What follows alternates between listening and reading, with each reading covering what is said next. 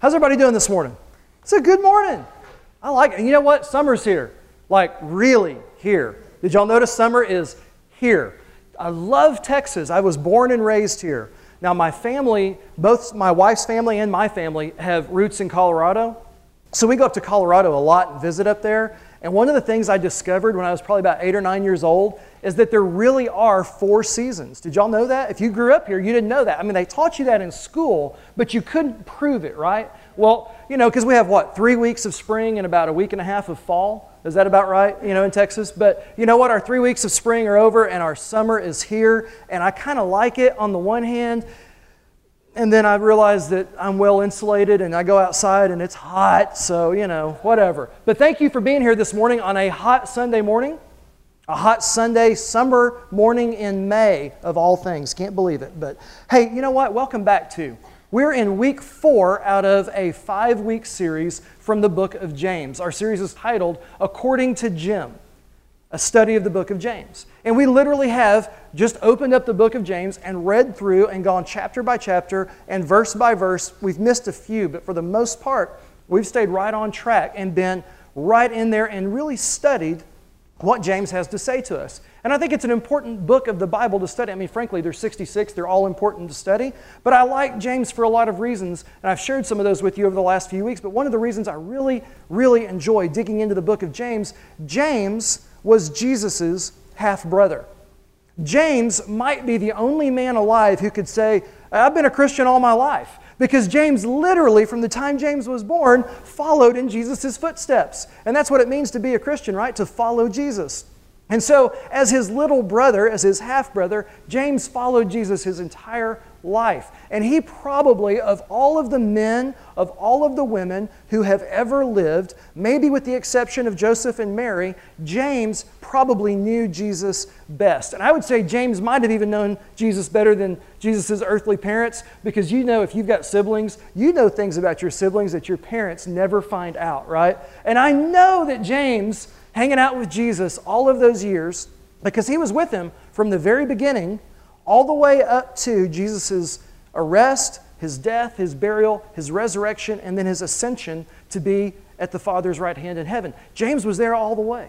And so I think what James has to write has a lot of meaning for us who also follow Jesus. And I think it's really cool that when James wrote this book, he wrote it a little differently from some of the other men who followed closely and lived with and just did life together with Jesus. A lot of those guys wrote what we call the Gospels, Matthew, Mark, Luke, and John. They tell the story of Jesus, and they teach a message that was Jesus' message, and it's how to have life in Christ. It's how to live eternally. It's how to be a Christian. James, Jesus' half-brother, didn't write about how to become a Christian. He wrote about how to literally be one, how to live in light of the cross of Christ, how to live a life that reflects Jesus. And he wrote it to the already convinced, to the believers in Christ, the followers of Jesus at that time. What I think is really interesting, though, is when he wrote this 2,000 years ago, he was writing to the church that existed at that time, but his words are just as relevant and just as applicable to us today. Let's take a look at some of the things that we've learned over the last 3 weeks. Last week we opened up chapter 3 in the book of James. We opened up chapter 3 and we found some really cool stuff in chapter 3. The thing that I think got me the most out of chapter 3 is this. James says our words matter. There's power in our tongue. That little 2-ounce muscle is the most powerful muscle in your body or mine. That little chunk of flesh right there in your mouth, the one that hurts really bad when you bite it. And we should bite it more often if we read what James wrote. Because he said our tongues are powerful. Our words have weight. They have real meaning. And our tongues can either build up or they can burn down. And James said our tongue is like it's on fire. And he said consider the small little spark that can light an entire forest on fire. And that's how our tongues are. They can burn people down or they can build people up. And so we decided last week from James's teaching that it's very important for us to think about the words that we say. We need to think about what comes out of our mouths. But that thinking doesn't start with your head, it starts with your heart. It starts with your heart. It starts with submitting and following Jesus and trying to get your heart in line with Jesus' heart. It's letting Jesus move in and take control of your heart, clearing out some of the stuff that needed to be cleared out, right? Because we all got some of that. And letting Him take control. And from our heart, our head will change. The way that we think changes. And once the way that we think changes, we can think a lot more clearly about the words coming out of our mouth. Now, I'll be honest with you. James was real honest about it too. James said we'll probably never master our tongues. I mean, if you mastered your tongue, you might actually be able to live a perfect life, and none of us are destined for that. We'll probably never fully master or control our tongues. This morning, I was a perfect example of that. I walked out of my little back room back here where I get all the stuff ready and where we store everything, and I made a comment to somebody that I thought in my head was funny. And then when I said it and I heard it, I was like, that was not funny. That was actually inappropriate. And I hate it when I do that. And see, what happened was I didn't use my heart. I only used my head to think about it. And so what I thought was funny was inappropriate. And I owe somebody an apology. So I'm apologizing from the stage because I haven't had a chance to get back to you to apologize in person. But if you're the person that I said that to, you probably are grinning right now because you know what I said and you know how inappropriate it was. And I didn't mean to be that way. But I don't have full control of this little 2-ounce muscle yet. Isn't that crazy? At 39 years old, following Jesus for 18 years, I haven't got control of this stupid little thing right here. And James said, we're probably not going to. So please forgive me, and I will try next time to use the heart and the head before the words come out of my mouth. So, all that being said, great example of what James is teaching us. It's not how to become a Christ follower, it's how to follow Christ in practical application in our lives. James 3:16, he talks more about this. He starts comparing different kinds of wisdom. He talks about worldly wisdom, right? The wisdom that we get from the culture that we live in. And then he talks about biblical wisdom, the wisdom that comes from the Scriptures themselves. And in James 3:16, he's writing about worldly wisdom. He says, for where you have envy and selfish ambition, definitely things from worldly wisdom, right? From where you have envy and selfish ambition, there you'll find disorder and every evil practice. Worldly wisdom bears worldly fruit. So if you think about a person who's walking in worldly wisdom, they're going to generate a certain kind of lifestyle. They're on a path of worldly wisdom, and worldly wisdom will bear out for them worldly fruit. What is that fruit? It says it's disorder and every evil practice. But a little further down in James 3, he writes, real wisdom, wisdom that comes from heaven, is first of all pure, peace-loving, considerate, submissive, full of mercy, and good fruit. And so we can see worldly wisdom and biblical wisdom are on divergent paths, and they bear completely different kinds of fruit. And James continues with this thought process, with this line of thinking and teaching, as he opens up what we call chapter 4 of his work. So let's go ahead and dive into chapter 4 of what James says today. We're going to read verses 1 to 6. James chapter 4, verses 1 to 6. Let's read this together. What causes fights and quarrels among you? Don't they come from your desires that battle within you? You desire but do not have, and so you kill. You covet but cannot get what you want, so you quarrel and you fight. You do not have, James says, because you do not ask God. And when you ask, you do not receive, because you ask with the wrong motives, that you may spend what you get on your own pleasures. You adulterous people!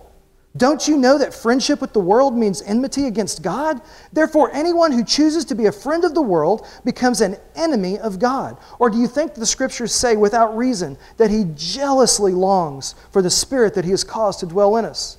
But He gives us more grace. That is why Scripture says God opposes the proud but shows favor to the humble. God opposes the proud but shows favor to the humble. We're going to end up talking a lot about pride and humility today, but we're going to start off talking about this whole thing with the fighting. Remember, James is writing to the church. He's writing to the already convinced followers of Jesus. And he's writing about fighting and arguing and all of this discord. Now, we just read that kind of stuff is worldly fruit. Why are these believers reaping worldly fruit? Well, we got to look at the whole context of this. The Jewish nation, going all the way back in time, has been a nation that has been at war, been at battle, been fighting both inwardly with themselves and outwardly with other cultures, other nations, all throughout the Old Testament. And then as we get to the New Testament and the Christian church is born, the New Testament church is born, the infighting and the outfighting continues. You see, the infighting in the Christian church at that time, there was all kinds of different beliefs about what it meant to follow Jesus. How do you get in God's good graces in light of this guy Jesus and what he did on the cross? And there was different teachings and different theologies and methodologies and all of this stuff. And there was infighting within the church. Paul talked a lot about it in his writings. Well, I look at that. That was 2,000 years ago as the church was just being birthed. I look around today. Not much has changed. Our culture is so funny. We think we've evolved and grown and we're so sophisticated and so much better than what we were years ago. And we're exactly the same today as we were 2,000 years ago. There is infighting in the church. Different denominations, there's different belief patterns. Well, I'm a 5-point Calvinist and, well, you're an Arminian and you got all of these different things going on. And you know what? These are not heaven and hell issues. Most of these things are not heaven and hell issues. We should debate and argue the heaven and hell issues. I mean, if it's really going to decide where somebody spends eternity, let's get down and dirty. Let's get down. I mean, come on, bare knuckles. Let's go. But other than that, I think it's just infighting for infighting's sake. It's opinion. It's because we have evil desires in our hearts. It's not coming up out of the spirit that indwells us. It's coming up out of the evil that still needs to be purged out of us. And so James talks about this fighting. So this is no way for the church to behave. This is no way for the church to be. We attack because we don't have. We kill, we commit murder because we don't have the things that we want. See, it's not just fighting over ideas and philosophies, it's fighting over stuff. We covet what our neighbor has. We covet what somebody else has. We covet what other churches have. Who of you, when you drive up here, we've only been here for like 6 weeks, you don't look across the street at the Village, you go, dude, one day I want to have what they've got. I confess, okay? I would love to have what, but you know what? I'm really pretty thrilled to have what we have. Because I think we got the best thing going. Because it's a God thing. Not that theirs isn't. I just think for me, for us, for this church, the people he's called here, this is the thing. For those folks, that's the thing. For people that meet in other churches, that's the thing. So we don't need to be jealous of what other churches have. We don't need to be envious of what other people have. We don't need to covet their belongings. And then James says, you know what? You don't have the things that you want because you're too prideful to ask God for them. You don't ask the one who has the ability and the power to give those things. And if you do ask, you ask with the wrong heart. You ask so that you can have the selfish desires of your heart rather than so that you can do the things of God with those gifts that He might give. And I think about my life coming up as a young man and learning a little bit about God here and there. My family didn't go to church a lot. We went just enough to make me dangerous, okay? So I remember early on, I think I shared this a couple of weeks ago, early on in my understanding of God, I thought God was like the cosmic puppet master and I was just a marionette on strings, and if I did good, that was God, and if I did bad, that was God. So it really didn't matter what I did because it was all about God because I was just His little puppet and He could do what He wanted with me. I mean, I learned that that wasn't the way that it went. Somewhere along the way, I just figured out through some teaching or whatever, that wasn't how that worked. And then I had this kind of other theology that came, this other understanding of God, probably in my preteen years. Somebody had taught me, I'd heard it in Sunday school or something. Sunday school and church is dangerous if you only go occasionally because you get a piece of the message and you think that's like the whole thing. And the piece that I heard this one day, if you pray in Jesus' name, what you ask for, you'll get that. God will give it to you if you just pray in Jesus' name. And I was like, really? I started making my Christmas list. Right? Because God is just Santa Claus at that point. If I just have to ask and He will make it appear magically under the Christmas tree of my life, amen. I like this God. That's a childish way of thinking. And I later learned through a lot of unanswered prayers and a lot of frustration, I said Jesus' name when I asked for that. Why don't I have it? Right? And by my teenage years, I was kind of beaten down by this, and I actually took that as evidence that God didn't exist. Because He didn't answer my selfish prayers. Now, today I understand what the problem was. I was praying with the wrong heart. I was praying with the wrong understanding. I was making a Christmas list and praying to Santa Claus instead of praying to God.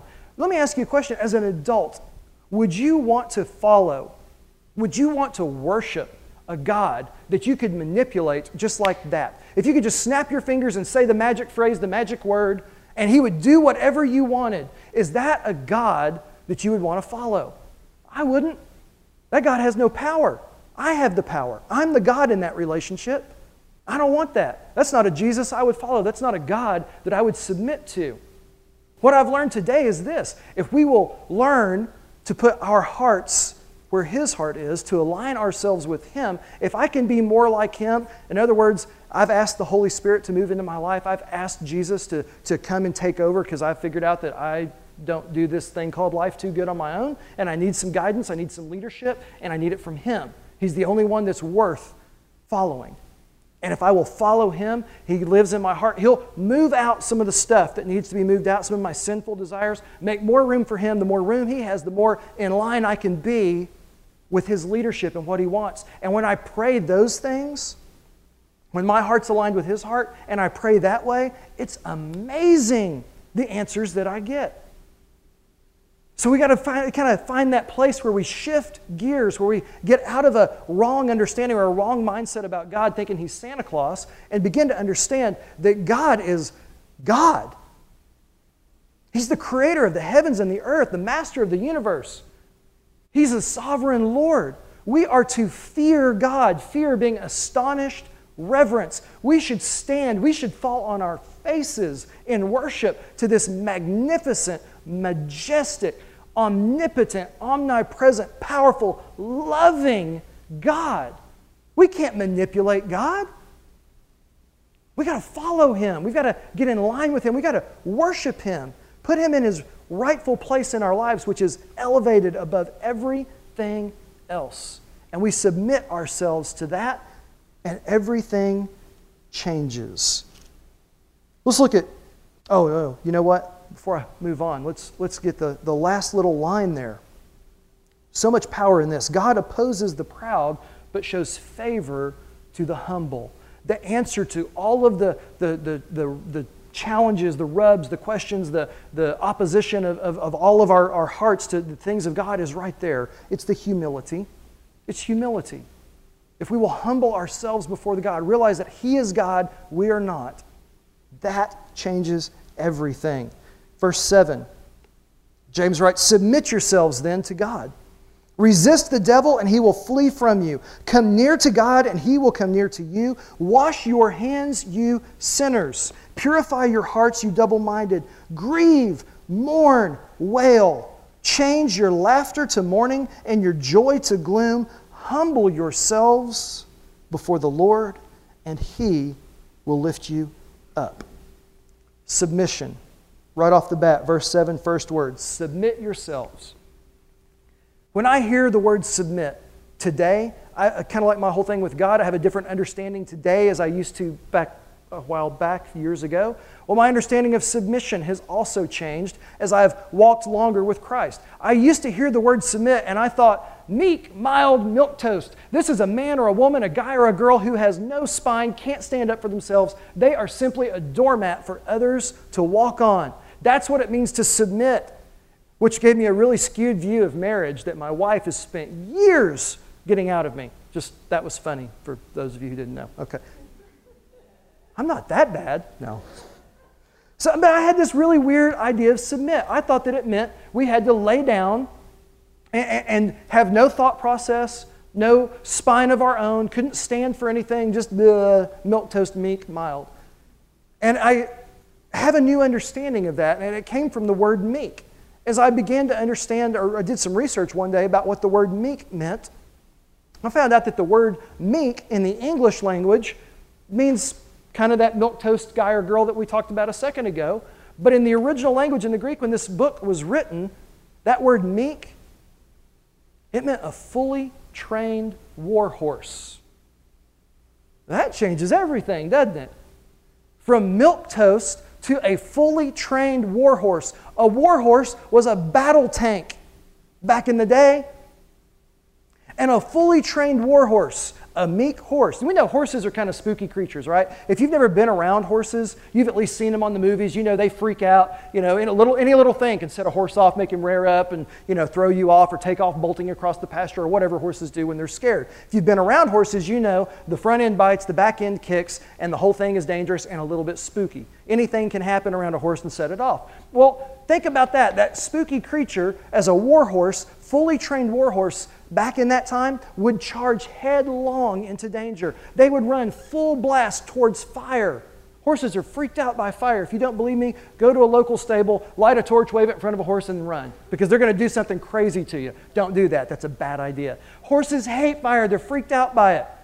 But a fully trained warhorse would run headlong, full steam ahead, charging into fire, charging into a mass of men, war painted up, battle armor, spears and swords and the whole bit, only because his rider kicked him on the flank and said, "Let's go, boy."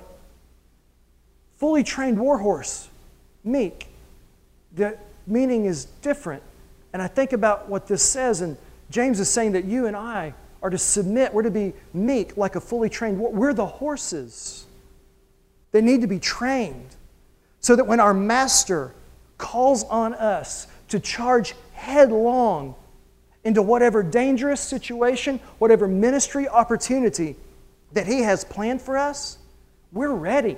No matter what. Doesn't matter if it's fire, doesn't matter if it's danger, if it's some kind of disease, if it's some kind of sinfulness, if it's spiritual warfare, whatever he calls us to run headlong, heart first into, we're ready because we are fully submitted, fully trained war horses for Christ. It makes me want to stick my chest out a little bit, right? Change your whole idea of what this submission, this meekness means. Submit yourselves. Be trained by God. Be shaped into the instrument of spiritual warfare that God has designed you, prepared you, and called you to be. Respond when He gives you that little kick on the flank, that little nudge, and says, "Let's go charge hell with some water pistols." Come on now. I like the sound of that. I'm ready for some of that action. That's what James is saying that we need to do here. We need to submit, be trained, and when we do, then we have the power to resist the temptations of the devil. We'll have the power to resist the idea that we ought to turn and run the other way, away from that dangerous situation, that opportunity that we've been called to do. We can resist. We can see the devil coming. We can smell him when he's near us. We can sense his presence, and we can give him the stiff arm and soundly reject him. I like the sound of that too. I think this submission thing is something I need to continue working out in my life, to be continuously trained and prepared to answer God's call. The second powerful concept in this block of Scripture that we just read is repentance. The first is submission. The second thing James writes about is repentance. Now, when he starts talking about living these sounds like this really sad, mournful life, he says, "Grieve and mourn and wail, change your laughter to mourning and your joy to gloom." This isn't James calling us to live, like we're at a funeral every day of our lives. He's not saying that we need to just fall down and just be, "Oh my gosh, I'm so miserable, I'm so sad, oh." James is saying, look, you've missed some opportunities. You have not been fully submitted to God, and because of that, when He's kicked you on the flank and said, "Charge," you went the other direction. You weren't empowered to resist yet. But now you know what you're supposed to do. You know you have this. Remember, he's writing to believers. And so what you should do, and when you realize that you've missed out on this call of God in areas of your life, you should mourn that. That should make you sad. There should be some real feelings of regret there. But like anything else in life, when you get in a mournful situation, when somebody dies or you lose your dog or whatever happens and you go through a period of mourning, you can't walk in that period of mourning forever. You've got to turn around because life goes on. And you've got to re-engage real life. And James says that we should mourn, but I believe the call here is to repent. And repenting, as we've discussed several times at Elevation Church, is a military term that means about face. And I won't attempt to do one up here because there are some military men in the seats out there, and I would just embarrass myself, and they would have to come up and do a demonstration later to set your minds right. But it just means about face. Turn around and go the other way. So I'm going this way into my sin. I'm confronted by that sin. I now know that I have to do something different. I need to turn away from that sin. I can turn around, go the other way. As I do that, I should mourn the lost opportunities. I should mourn the loss truly of my own identity, my identity in Christ. You talk about identity theft today. The greatest identity thief that's ever lived is Satan the deceiver, the father of all lies. He has deceived and lied and cheated so many people throughout history out of their identities in Christ, out of their identity that God gave them when He created them and planted them at a certain time, in a certain place, with certain people, with specific intent for what they needed and He wanted them to do. But they fell away because of the lies of Satan. And so now we should see those lies, repent, we should be mournful, but then we should walk away back towards God and live in that submitted life that He called us to. You can't repent if you don't submit. That's why James puts submit first. You've got to submit to God so you can have the conviction about your sin, so you can see it for what it is, see through the lies of the enemy, mourn the loss, turn around and walk the other way in repentance. Whew, this is good stuff. Verses 11 and 12. Y'all ready for this? Verses 11 and 12. Brothers and sisters, do not slander one another. Anyone who speaks against a brother or a sister or judges them speaks against the law and judges it. When you judge the law, you're not keeping it, but sitting in judgment on it. There is only one lawgiver. There is only one judge, the one who is able to save and to destroy. But you, who are you to judge your neighbor? Ouch. There's some wow going on here. Brothers and sisters, do not slander one another. Slander. Speaking ill. Here we are, back to the power of our words, the way that our tongue works. It can burn people down. Slander is when you are telling negative things about other people. It might be a true negative thing. It may have really happened. It might be a fact. But if you're telling it in a way that is going to burn them down and not build them up, you are slandering them. Slander is also if you are telling a lie that paints that person in a negative light. I hope none of us are doing that. I hope we're not lying about other people to make them look bad, sound bad to others. But when we do, that little 2-ounce muscle in your mouth is lighting them on fire. Slander is a sin, and James says it has no place in Christ's church. It has no place in God's people. Because the greatest commandment, part 2, the second half, is love your neighbor as yourself. That's the law. That's the greatest commandment. Jesus said the greatest commandment is to love the Lord your God with all your heart, with all your soul, with all your mind. The second is like it, love your neighbor as yourself. When you slander somebody, you are not loving them. And you have broken the law, he says. You have gone against the Scriptures. You have placed yourself in a position above the Scriptures. You have relegated the Scriptures to a lower level of importance and elevated yourself to a higher level of importance. In fact, what James says, you have put yourself on par with God. You've placed yourself in His judgment seat, above others and above His Word. Now, I'll challenge you on this. I don't know how one can submit to somebody that is on the same plane as them. Or sometimes we even put ourselves above that judgment seat of God. How can you submit to God when you've placed yourself in God's role? See, it undermines the whole thing. Everything James has written to this point is undermined when we do this. And slander is just one example of how we do it. So James is he's very on purpose. He's very intentional. He's very direct with his words. He wants us to see that this stuff doesn't work. When you judge the law, you're not keeping it, but sitting in judgment on it. You've placed yourself above the Word of God. He calls this double-minded. Double-minded. I don't know about you, but when even if I didn't know what that word meant, that phrase meant, I would not want to be described as somebody who was double-minded. At very best, it sounds like you're crazy, like you got multiple personality disorder. And if you have that sitting in here today, we love you. I'm not calling you crazy. Please don't hear that. Because that's real. I actually know somebody who has multiple personality disorder, and I love the guy. But I don't want to be described that way because that's what it sounds like, doesn't it?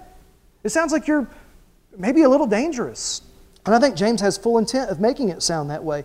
Double-minded, meaning that we're living one way in one moment and another way in another. We claim Christ in one breath and we deny Him in another. We represent Him in one act and we deny Him with another act. And he says, this doesn't work.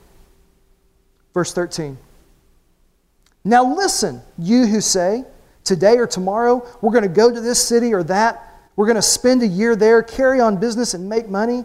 Why, you don't even know what will happen tomorrow. What is your life? You are a mist that appears for a little while, and then it vanishes.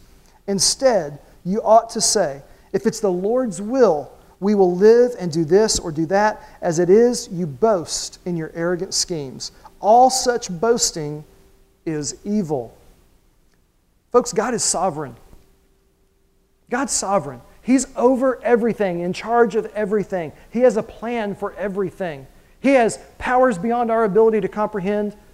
As beautiful and wonderful and potent as our minds are, we cannot fathom the sovereignty of God. I can't wrap my finite brain around that. And if you can, please come and talk to me because I would love to learn more about it. But God is sovereign. He has power and control over any and everything. And yet we make plans without Him. How feeble-minded is that? I'll admit, I'm one of the first ones. I love to plan. I'm a planner. And I will, if I know an event is coming or I've got something to do, I will start planning that weeks, sometimes months in advance. And I can sometimes have it down to the minute-by-minute details, which really takes all the fun out of your event. If you're a planner like me, you know that because you've beat yourself to death over it before. But I will plan like that if I'm not careful, if I don't think about it, if I don't pray about it, if I don't get out of the way, I will plan like that. And I make plans oftentimes without consulting the Creator, who has the ultimate plan, the overarching plan, the plan that encompasses everything and everybody. I make my plans and then I launch some silly prayer about, okay, God, here's what I'm going to go do. Would you please bless it? What? I've made up my mind. I didn't consult you. Here's what I'm going to do. Here's how I'm going to do it. Now I expect you to sprinkle some magic God dust on it and make it all work. Once again, God doesn't work like that. That is the tail wagging the dog.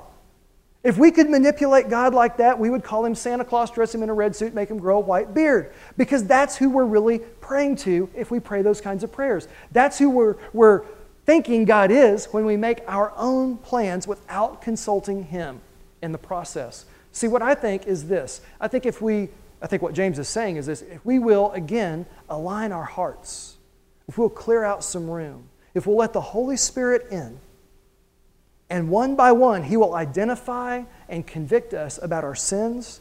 And if we will address those sins, if we will submit ourselves, repent, turn away, and walk back towards God, the Holy Spirit's voice will become louder, it will become clearer, it will take up more room in our spiritual hearts. And as we make plans, we will remember to consult the One who created us and who has the overarching always perfect plan. And eventually, our plans will just align with His as our heart aligns with His. And when our plans align with God's plans, when our prayers align with God's prayers, we're no longer asking Him to bless what we're doing. We're doing what He has already blessed. And that is an awesome place to get to in life. And I have just begun to touch the edges sometimes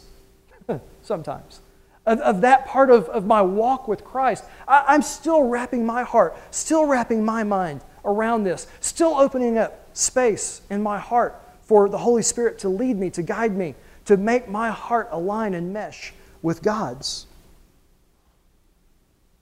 If we'll humbly submit, make His heart our heart, His plans, our plans, His will, our will, life gets really, really good. And that whole charging hell with water pistols thing, it starts happening. We start taking territory for Christ. We start building His kingdom. We start living the way He's called us to live. We start just being who He designed us to be. We get our identity back from the ultimate identity thief. And then I love what he writes in verse 17 as he wraps this chapter up. James says, if anyone then knows the good that they ought to do and doesn't do it, it's sin for them. If anyone knows the good that they ought to do and then doesn't do it, that is sin. And I have to look at myself and I have to look at you this morning and say, we're informed. James has shed light into our lives. We know now the good that we ought to do. We need to humble ourselves before God. We need to submit to His authority and be trained. We need to mourn the loss, but repent and turn back towards Him and align our hearts, our minds, and our wills with His plan. And when we do that good, when we do those good things that He's called us to do, we will be the individuals that He's designed us to be, and we will be the church that He has designed us to be. And He has specific intent for you, and He has specific intent for us, Elevation Church. And my challenge to you, James's challenge to you this morning is this. Let's do it. Let's do this. Submit, repent, and align your heart. Let's do this, and let's go be the church that He's called us to be.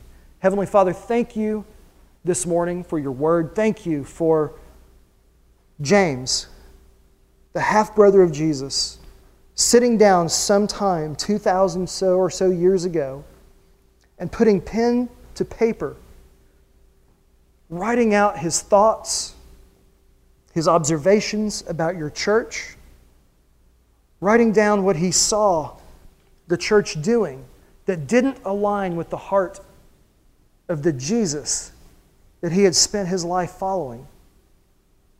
Thank you, God, that he shares those thoughts with us. May we be shaped and formed. May we be changed by the word that we have heard this morning. And God, the things that we now know, the good things that we know we are to do, God, I pray that we would go do those things. That we would go be the individuals and go be the church that you've called us, prepared us, designed us, created us to be. And all of this, God, for your glory, for your kingdom, and not for our own. In Jesus' name I pray. Amen.